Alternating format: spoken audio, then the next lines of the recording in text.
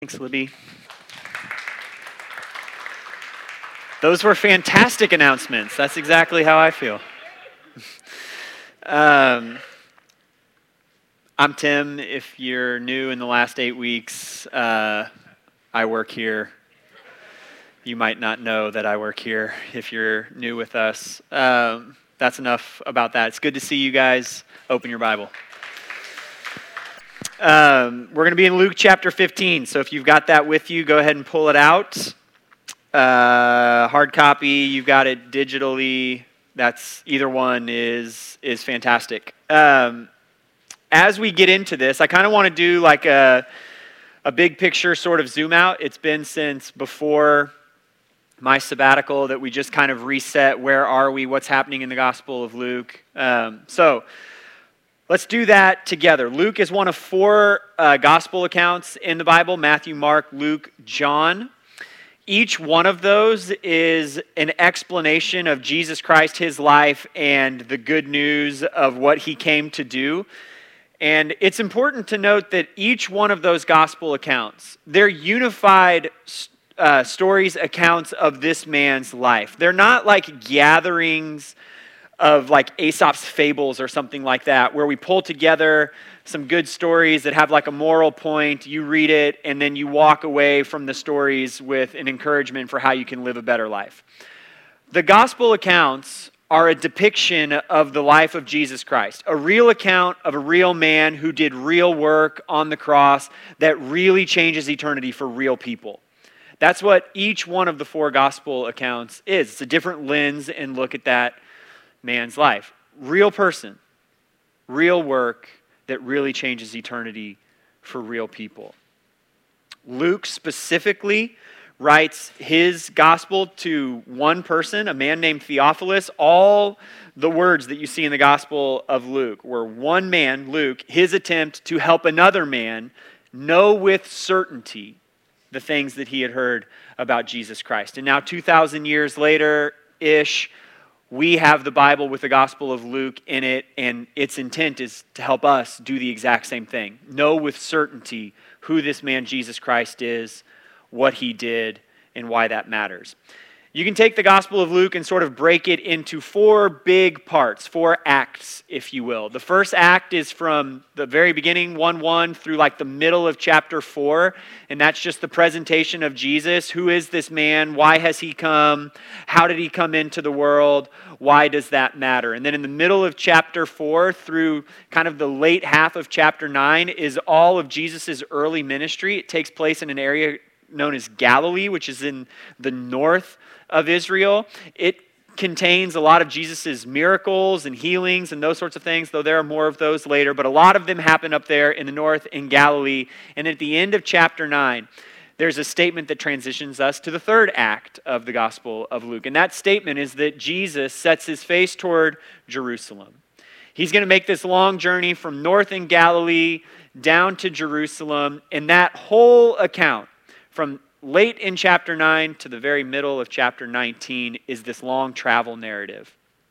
It's the preparation of Jesus. He's preparing for what's going to happen in Jerusalem and on the cross, and he's also preparing his disciples for what it's going to mean when that happens in Jerusalem and he's no longer there. What does following him look like when he's not present anymore? That's happening during this travel narrative, and then from the middle of 19 through the end of the Gospel of Luke is the passion of Jesus.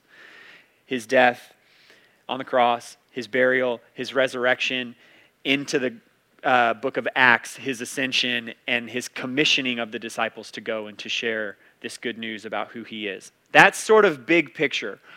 We're in Luke chapter 15, which is right in the middle of that travel narrative. And so I want to do some like near sort of context. Where are we? So if you've got the Bible open there, either swipe a couple times to get back to chapter 13 or flip a couple pages depending on how big your font is.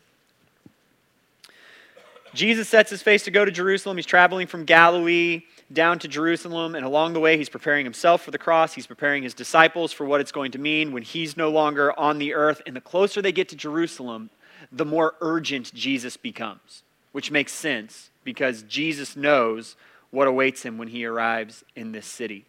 And so if you just look starting in chapter 13, and sort of scan with me where we've been on Sunday mornings in the last couple of months. Jesus looks at this large crowd of people and he says, you need to either repent or you're going to perish. If that's not urgent, I don't know what is. He teaches about this narrow way into the kingdom of God, that he's the only means by which you enter into that kingdom. He teaches about humility. He's ultimately going to be he's ultimately going to be the perfect picture of that. He's calling his followers into a life that models that sort of humility, and he's challenging the Pharisees that the only way they're going to get over their false religious ideas of who God is and what it's like to relate to him is if they humble themselves. Those teachings on humility are not only challenging for the follower of Jesus, they were a direct confrontation to those who were opposed to Jesus. Jesus laments over Jerusalem, not the city of Jerusalem, but the people that live there. And then at the end of chapter 14, he gives a lengthy description of the cost associated with the reality of following him. And then we get to Luke chapter 15. All along the way there, particularly in those last couple of chapters, as Jesus is doing a lot of teaching, to borrow something that Scott Hickox said a couple of weeks ago from up here, you get this picture of the longing of the heart of God to draw people to himself. Jesus is trying to draw the disciples into closer relationship with him. He's trying to draw the masses into relationship with him for the first time. And he's trying to draw the Pharisees even, his opponents, away from their idolatrous, false, legalistic religion into the truth of relationship with him and access to the kingdom of God.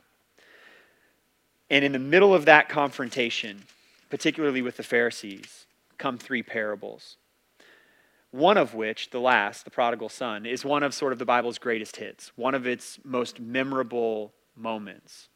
And it's in relation to those very memorable accounts that I say, these are not like Aesop's fables. These aren't collections of things that happened in the life of this guy so that you can just go and live a moral life. This parable happens in the context of Jesus' larger ministry. It serves a distinct purpose. He's teaching all three of these for a very specific reason. And that reason is to teach something to us about what it means to be lost, something about who he is and what it means for God to save. That's why Jesus gives these parables. And that's what we're going to see over the course of this morning. I'm going to read all of chapter 15. It's a longer passage than we would normally read. It's going to take me a few minutes. So if you've got a Bible with you on your phone or in front of you, I would encourage you to follow along, because if you don't follow along, this is going to turn into like a Charlie Brown womp, womp, womp, womp, womp sort of situation, and then you'll key back in a few minutes later. It really is helpful to sort of watch and follow as I read. This is what Luke 15 says. All the tax collectors and sinners were approaching to listen to him. And the Pharisees and scribes were complaining, "This man welcomes sinners and eats with them." So he told them this parable. "What man among you who has 100 sheep and loses one of them does not leave the 99 in the open field and go after the lost one until he finds it? When he has found it, he joyfully puts it on his shoulders. And coming home, he calls his friends and neighbors together, saying to them, 'Rejoice with me, because I have found my lost sheep.' I tell you, in the same way, there will be more joy in heaven over one sinner who repents than over 99 righteous people who do not need repentance. Or what woman who has 10 silver coins, if she loses one, does not light a lamp, sweep the house, and search carefully until she finds it? When she finds it, she calls her friends and neighbors together, saying, 'Rejoice with me, because I have found the silver coin I lost.' I tell you, in the same way, there is joy in the presence of God's angels over one sinner who repents." He also said, "A man had 2 sons.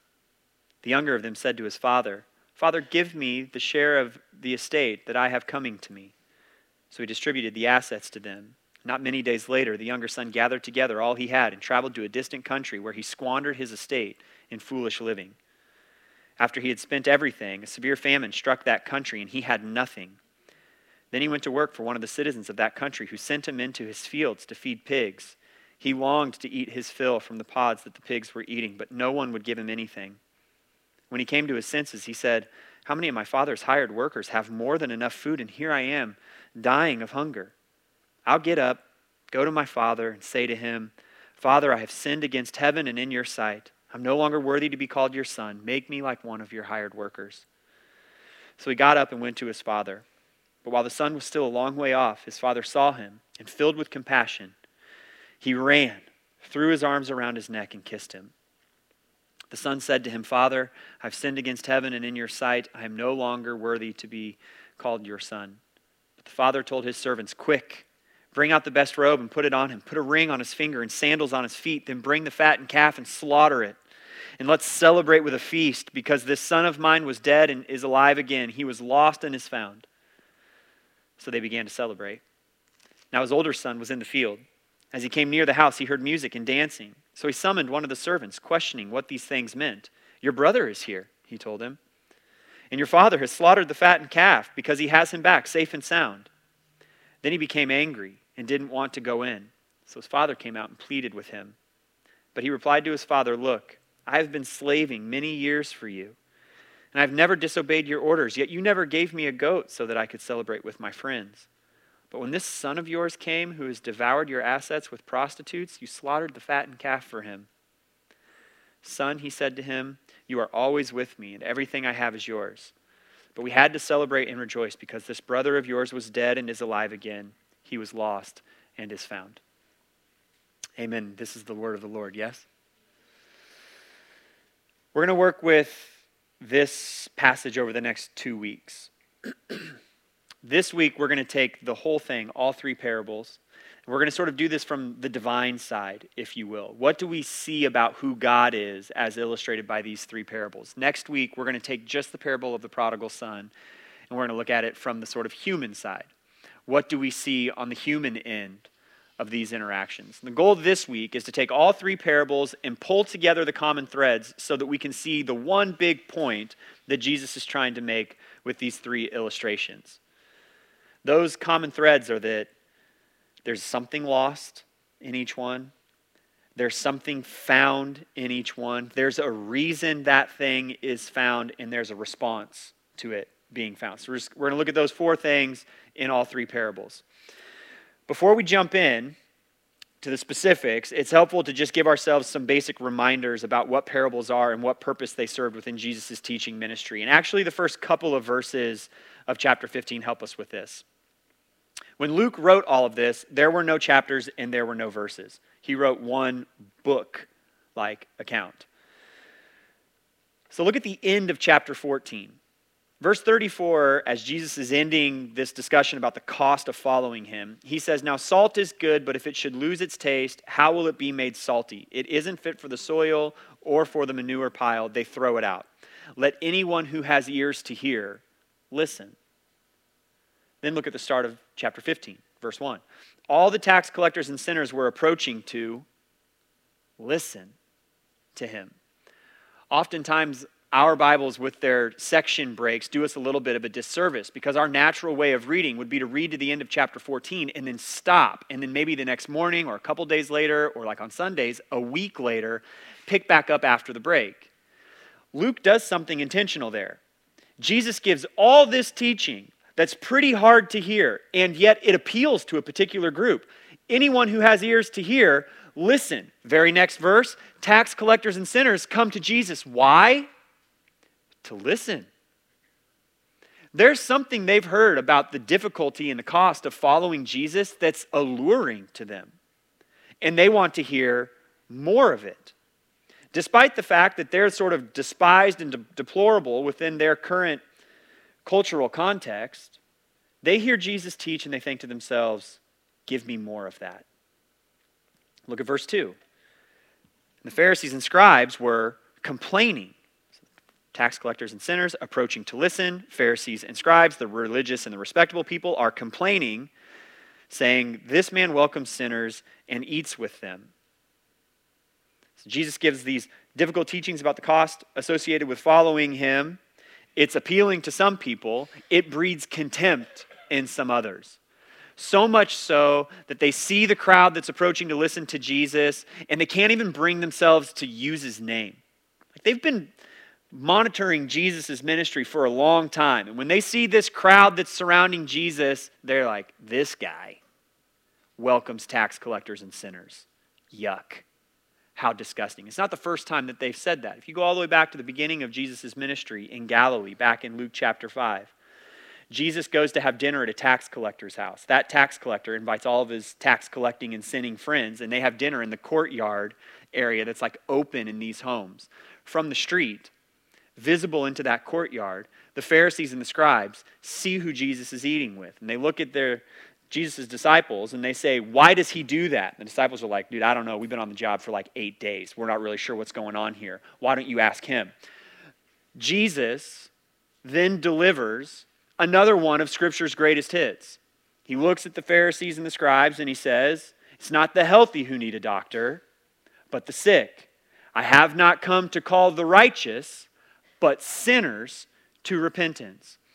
In a very similar context now, in response to the same sort of question, Jesus is going to give in illustrative form a parable that explains what that statement means. What does it mean that the healthy don't need a doctor, but the sick do? That he's not come to call the righteous, but sinners to repentance. Jesus gives 3 parables in no teaching. Nothing direct. It all comes in illustration form. And that illustration has one big point. That's what we're doing with parables. One point about the kingdom of God. What's the main point that Jesus is illustrating? That's what we ought to always ask ourselves when we come to a parable. And so, is there something common within these that help us see the main point? Well, we already said there are some commonalities. In each parable, there's something lost. A sheep, a coin, a younger son. In each parable, then, commonality number 2, there's something that does the finding. A shepherd, a woman, a father. Those jump off the page. They're what's the kind of most common in our minds. But there's a third common element in each one of these. And that's that each time the lost thing is found, they're celebrating. Look at verses 6 and 7. Shepherd goes, retrieves the sheep, carries it home. Verses 6 and 7, rejoice with me because I have found my lost sheep. And then Jesus says, I tell you, in the same way, there will be more joy in heaven over one sinner who repents than over 99 people who don't need repentance.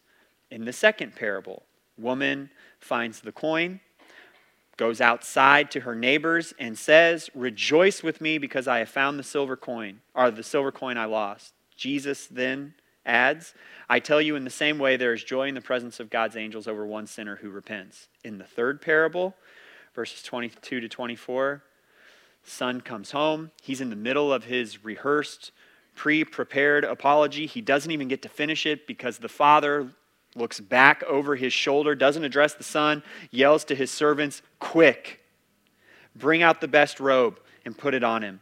Put a ring on his finger and sandals on his feet. Then bring the fattened calf and slaughter it, and let's celebrate with a feast. Because this son of mine was dead and is alive again. He was lost and is found. Notice that in the first 2 parables, it's actually the celebration that serves as the hinge point where Jesus goes from illustration to making his point. Person brings the sheep back, shepherd brings the sheep back, says, rejoice with me, I have found my lost sheep. Then Jesus says, in the same way, there's rejoicing in heaven over one sinner who repents. Woman finds the coin, goes to her neighbors, rejoice with me, I found the silver coin I lost. Jesus then uses that as the hinge to say, in the same way, there's rejoicing in heaven when one sinner repents. It's the celebration that's the point that Jesus is trying to drive home. And so what's the big point of all 3 parables? Every word in this statement matters a lot. Heaven rejoices when God graciously saves sinners.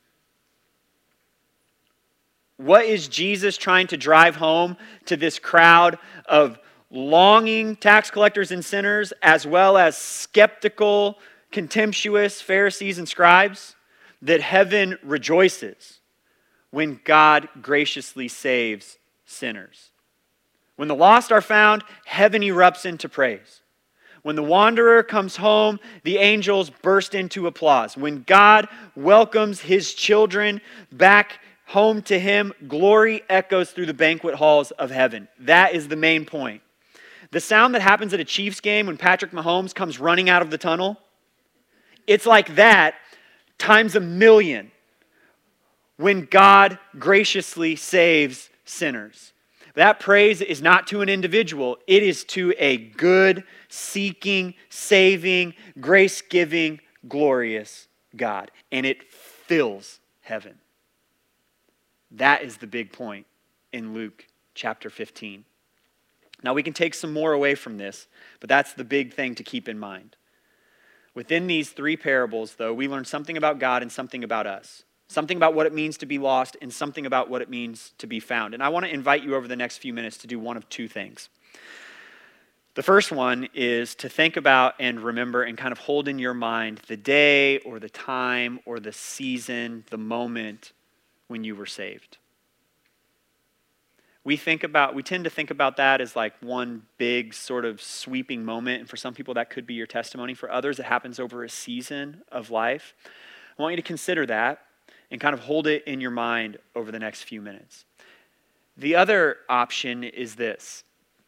If you're trying to pull that season or that moment, that day into your mind and you realize it's not there, I want to invite you to courageously and also vulnerably consider for yourself where you might be right now. We're going to walk through these 3 parables, draw out the reality of what being lost looks like, as well as the truth of what it means to be found by God. And there's going to be nothing new or nothing novel this morning. I'm not going to drop some knowledge nugget that you think to yourself, whoa, I've never considered that before out of these parables. Nothing new. In fact, if you've been coming to LCF for a long time, the illustrations are even ones I've used before. That's on purpose. The reason for that is because the most important thing we do when we gather together on Sundays as a church is that we remember, we rehearse, and we rejoice in the gospel. Yes, we open the Bible and we want clarity from it. We want to learn from it. But the reason we want that clarity and we want that learning is so that we can remember, rehearse, and rejoice in the gospel. Yes, we sing songs and we want that to be engaging. We want your hearts to be able to connect to that so that you can remember, rehearse, and rejoice in the gospel. Yes, we hope that our interactions are encouraging and uplifting, that there's ministry among the fellowship of believers. But the reason for that is because when the church functions according to its divinely inspired plan, those very interactions help us to remember, rehearse, and rejoice in the gospel. That's the main reason we're together. And that's all I want us to do over the next few minutes. So look with me at the first parable. There's more than one way to be lost. The first parable gives us one of those ways. And that way is that sometimes we're lost and we know it. Verse 3. So he told them this parable. What man among you has 100 sheep and who has 100 sheep and loses one of them, does not leave the 99 in the open field and go after the lost one until he finds it? Most of the parable focuses on the shepherd here, rightfully so. It's worthwhile to spend a little bit of time thinking about the sheep. Sheep are really dumb. That's why they need a shepherd. At some point in this one sheep's life, it bent down to start munching on some grass, picked its head up, and all 99 of its buddies were gone. Not only were the other 99 sheep gone, so was the shepherd. And I don't know a ton about the thought processes of sheep, but I know enough to know that sheep probably thought to itself, this seems bad. It's lost. It knows it's lost. That sheep only has 2 options. Option number 1 is that it dies there in the field, either because it gets stuck somewhere, it gets attacked by a wolf, or it starves or dehydrates. That's option number 1. And if it dies, it's going to die alone, apart from the flock, and apart from the shepherd. Option number 2 is not some big, majestic, homeward bound sort of journey whereby the sheep goes cross-country in order to be joyously reunited with its shepherd and its flock family.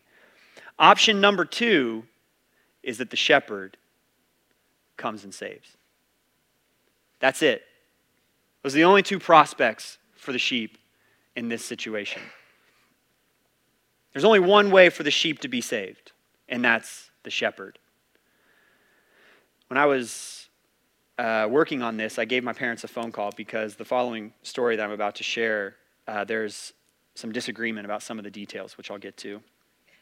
It matters in how I come off looking in the story. I contend that I was 9 years old. My mom says that I was more like 13, and that makes a big difference.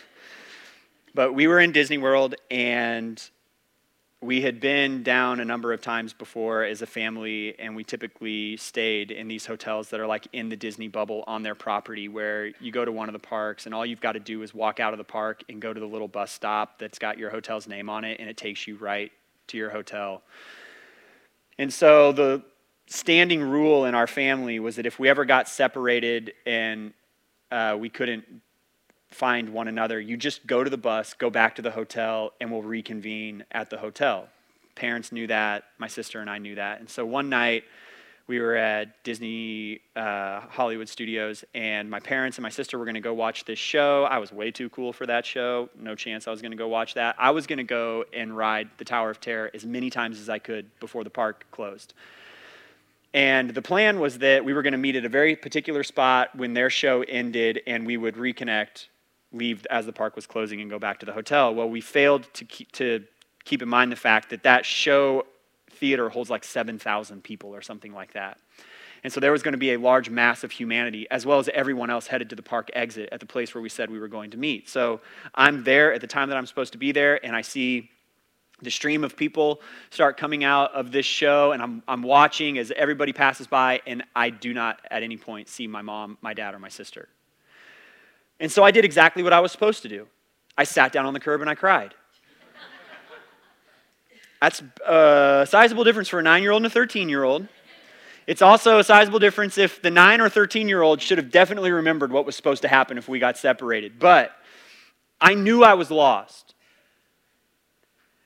And it felt utterly hopeless. Like the park is getting more and more empty. I'm not seeing my parents. I sit down. I'm literally just weeping on the curb there in the middle of Disney's Hollywood Studios because I'm thinking to myself, I have only one hope here. Dad comes back and finds me. And now we're going to diverge from the parable a little bit, and you should not think less of my parents because there was a plan. They got on the bus and went back to the hotel, right? Because that's definitely where Tim is going to be.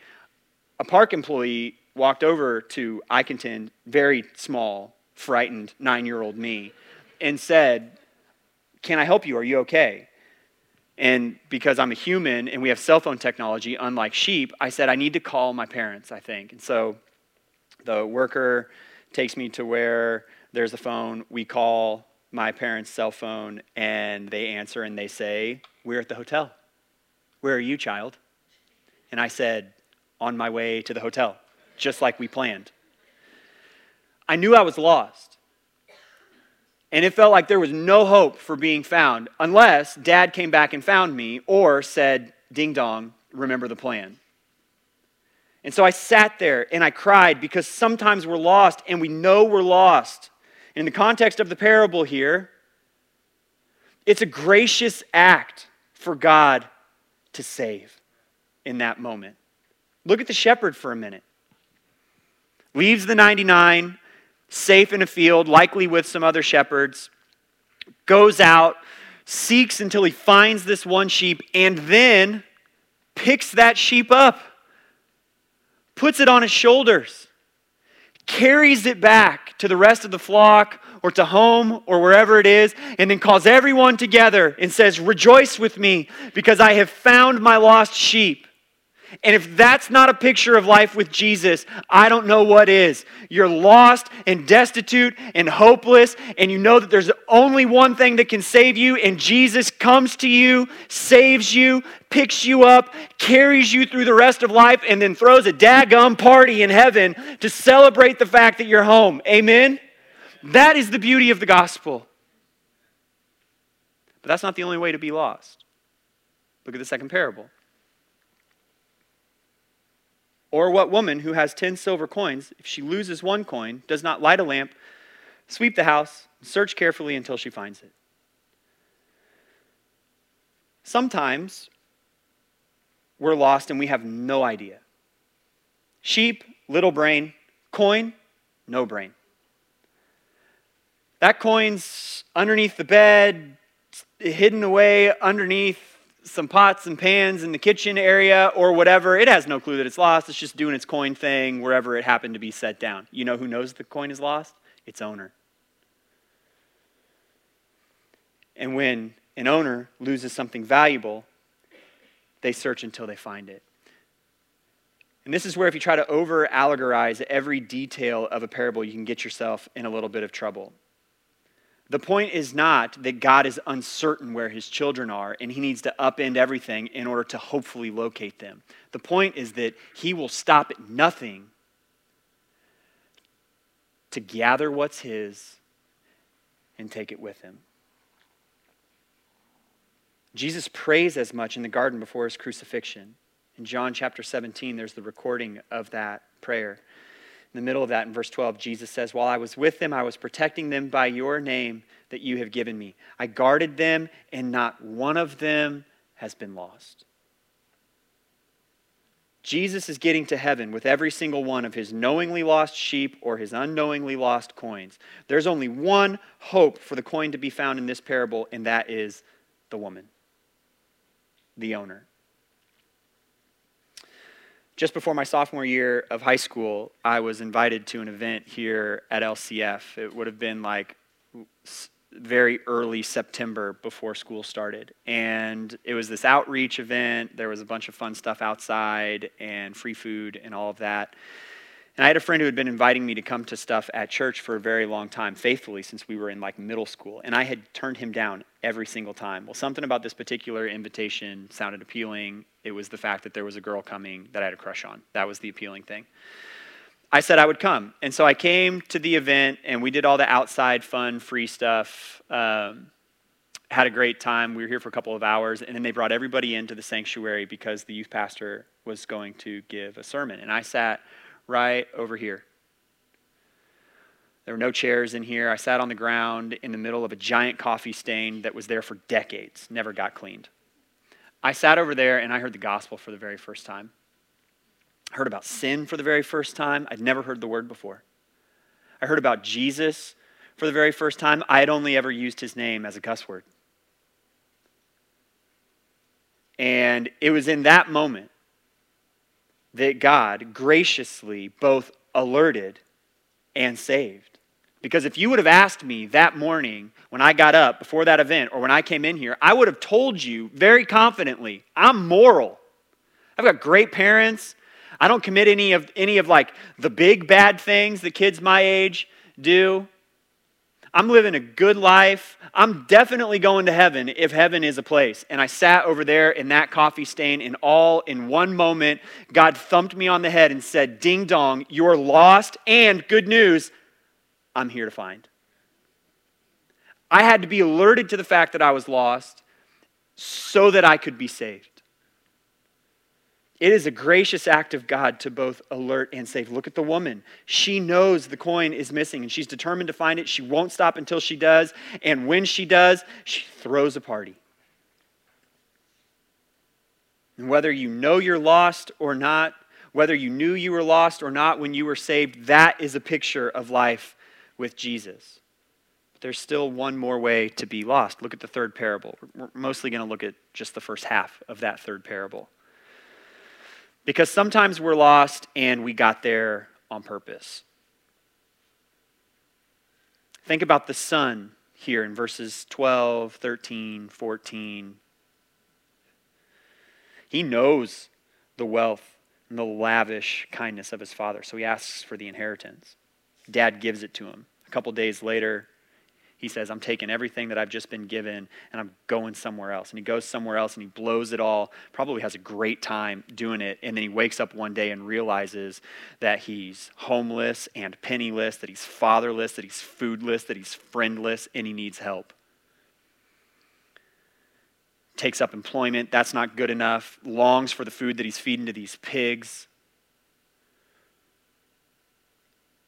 And again, don't overstretch it. It's not to say that living a life of sin is always going to land a person in that exact same circumstance, but it is to say that sometimes we willingly and joyfully run from the goodness of God until we look around and realize that sin has taken far more from us than it ever could have given to us, that it's taken far more from us than we ever could have imagined that it would, and there's only one hope: that God would be merciful. That's it. And that's where the son finds himself. Hungry, broke, covered in his own shame, smelling like pigs. He's got to walk back to dad and just pray that dad's merciful. Melody and I don't have children, so sometimes you get dog illustrations, but we don't even still have a dog, so you're getting old dog illustrations at this point. One summer, our elderly husky German Shepherd mix got out. She got out because we put her in the backyard and the side gate was open, and we actually left and didn't realize that we had put her back there. Miscommunication. And so we get home, the gate's open, and the dog is gone. She doesn't really like heat. She's a husky. It was really hot. It was in July. And so we start to panic. We're searching for where she might be. We put a thing on social media. We call animal control to let them know that our dog is lost. Hours pass by until finally we get a call from animal control. And they say, hey, great news. We've got your dog. She was in a creek, just having the time of her life.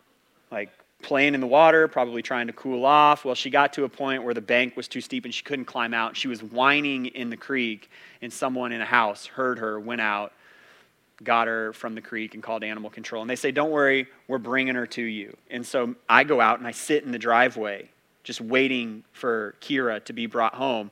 And around the corner comes this truck with its lights on that I realize is like the puppy paddy wagon, right? It's got like the kennels in the back. And I'm thinking, they threw her in jail. But that's fine. At least she's coming back home. And as the truck gets closer, I realize they didn't throw her in jail. She's riding shotgun. And she's got her head out the window with like her tongue flopping out of her mouth. She's having the time of her life right now. And they pull the car up, and the truck, and I go walking down there, and the animal control woman comes around and opens the door and gets Kira out. From what I could see of her head kind of poking up there in the window, she looked totally fine. Well, she gets out, and there's like a distinct line of mud halfway down her entire body where she'd been playing in the creek, right?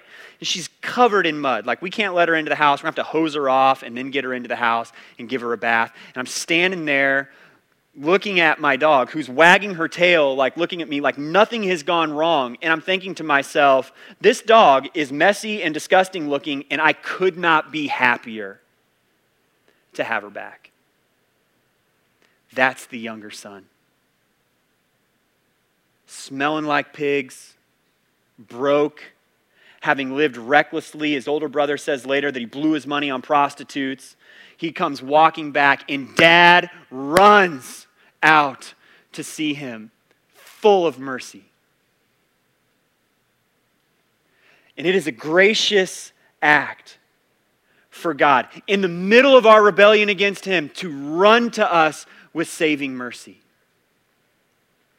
And what does Dad do?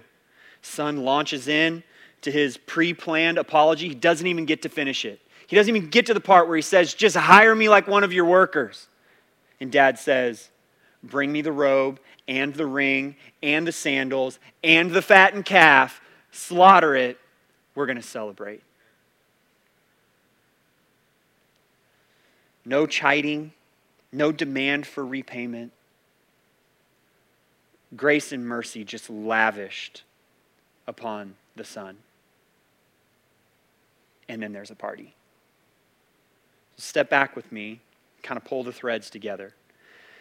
Heaven rejoices when God graciously saves lost sinners. There are multiple ways to be lost. You could be knowingly lost, unknowingly lost. You could be willingly lost. And there's only one way to be saved, and that way is God.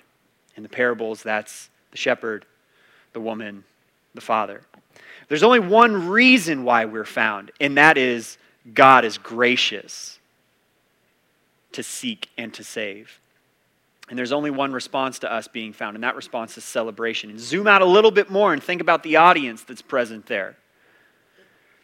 Some tax collectors and sinners who want to hear more from Jesus. There are some scribes and some Pharisees who have contempt for Jesus and the fact that he would associate with sinners. And imagine the way this lands for them.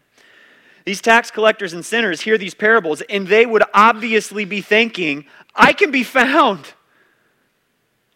The society rejects me, they despise me, they think I'm disgusting, yet here is this man who is saying he would delight in saving me and rejoice, that heaven would rejoice when I am found. And then there are these scribes and these Pharisees, and they're listening to this and they're thinking, ugh, how disgusting is that? There's no way God would let something like that into his presence. And there's more to the message to both of these groups, which we'll look at next week. But the main point is that God saves, and he does not do so begrudgingly. Jesus is looking at this assembled crowd and letting them know that there's good news in the gospel. God delights and heaven rejoices in the saving of lost people. Specifically, in the context, God delights and heaven rejoices in the saving of lost people like you, tax collectors and sinners, and scribes and Pharisees. Heaven rejoices in that. God saves and he does so joyfully. And then he and heaven celebrate the glory of his grace and the goodness of his saving. And if the image of the shepherd and the woman and the father in Luke chapter 15 aren't enough for us today to really wrap our minds around the truth of that, God has given us one more great image, and it's the image of the cross. It's at the cross where Jesus' body was broken and his blood was poured out so that every knowingly, unknowingly, and even willingly lost sinner might be found by the grace of God. We get that picture in the Son of God come to save. And think big picture about his life. Like, what happened when the Son arrived on earth, come to seek and save? Angels rejoiced in a field nearby. What happened after Jesus' death and his burial, at his resurrection? Well, some people went to the tomb to find out if Jesus was still there, and an angel was there and said, "Why are you looking for the living among the dead? He is not here. He is risen!" Exclamation point. Celebration. And what's going to happen at the end of all things? You want a profitable exercise for later this afternoon? The Chiefs don't play till 3. You got plenty of time. Read Revelation 19 and note the exclamation points. Revelation 19 is the picture of the feast of the Lamb, where God's people are all brought in and there are exclamation points everywhere. Hallelujah! The Lamb saves. We're invited to that feast. Jesus comes to save, to collect his sheep, retrieve his coins, welcome his children, and the party is on in heaven. And communion offers us an invitation to partake in the celebration here and now. Get a little foretaste of it. And so I want to invite you to take your communion cup there. And I want to call you back to what I asked you to keep in mind. If you have been saved by the gracious, seeking, finding, saving work of God, you've placed your faith in Christ, you've been forgiven of your sin, I want to invite you to take communion with us this morning. And I want to do so by asking you to look at those elements and consider the following. Jesus' body was broken. His blood was poured out so that the glory of God might be celebrated in the saving of his people. And as those who have been saved, we take communion as a solemn event because it forces us to reconcile with the reality of our sin and the cost to the Son of God in order for us to be forgiven. But we also take it as a joyous act because it reminds us that when God saved us, heaven rejoiced at his glory and in his grace in doing so. So we take communion. If you haven't been saved by the gracious, seeking, finding, saving work of God, you haven't placed your faith in Christ and been forgiven of your sin, I want to invite you to something different, and that is don't take this. This meal is for the people of God to get a foretaste of what eternity with God is going to be like. And if you've not ever been saved, that's okay. I just want to invite you to something a little bit different this morning. I want to invite you to a reflection of whether or not you know you're lost. Maybe you do. You're lost and you've been trying to figure out what happens next. I'll tell you what happens next. The shepherd comes to find you, picks you up, carries you for the rest of life, and then ushers you into eternity. Maybe you're lost and you're feeling this morning like, I didn't know I was lost, but my eyes are being opened to that for the very first time.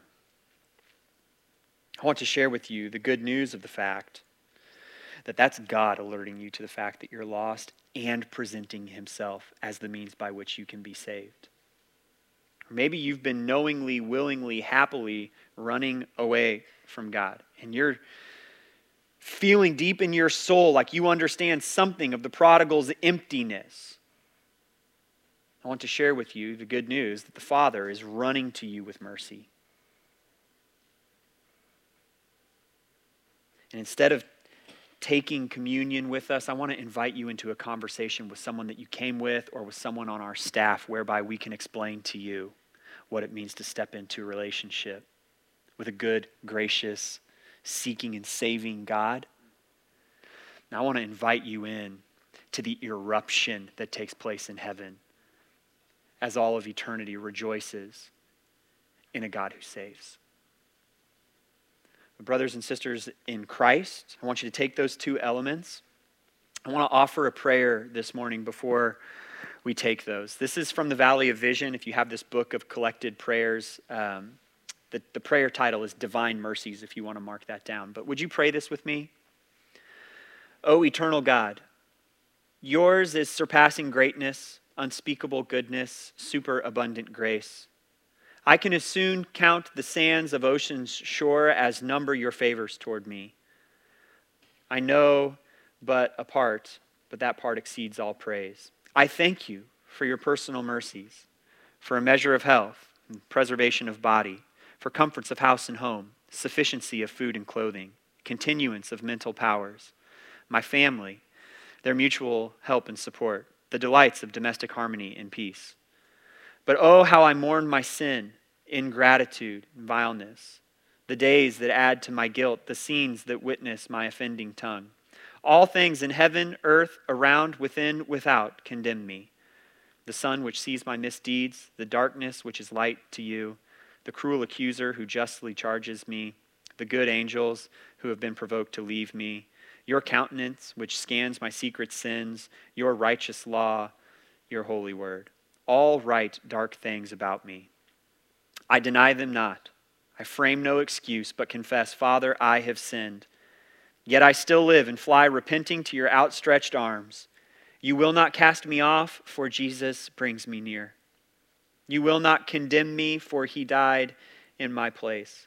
You will not mark my mountains of sin, for he has leveled them all, and his beauty covers my deformities.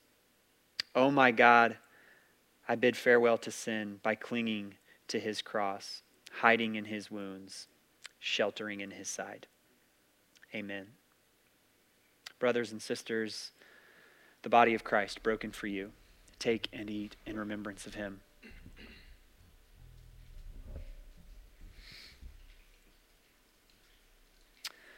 The blood of Christ poured out for you.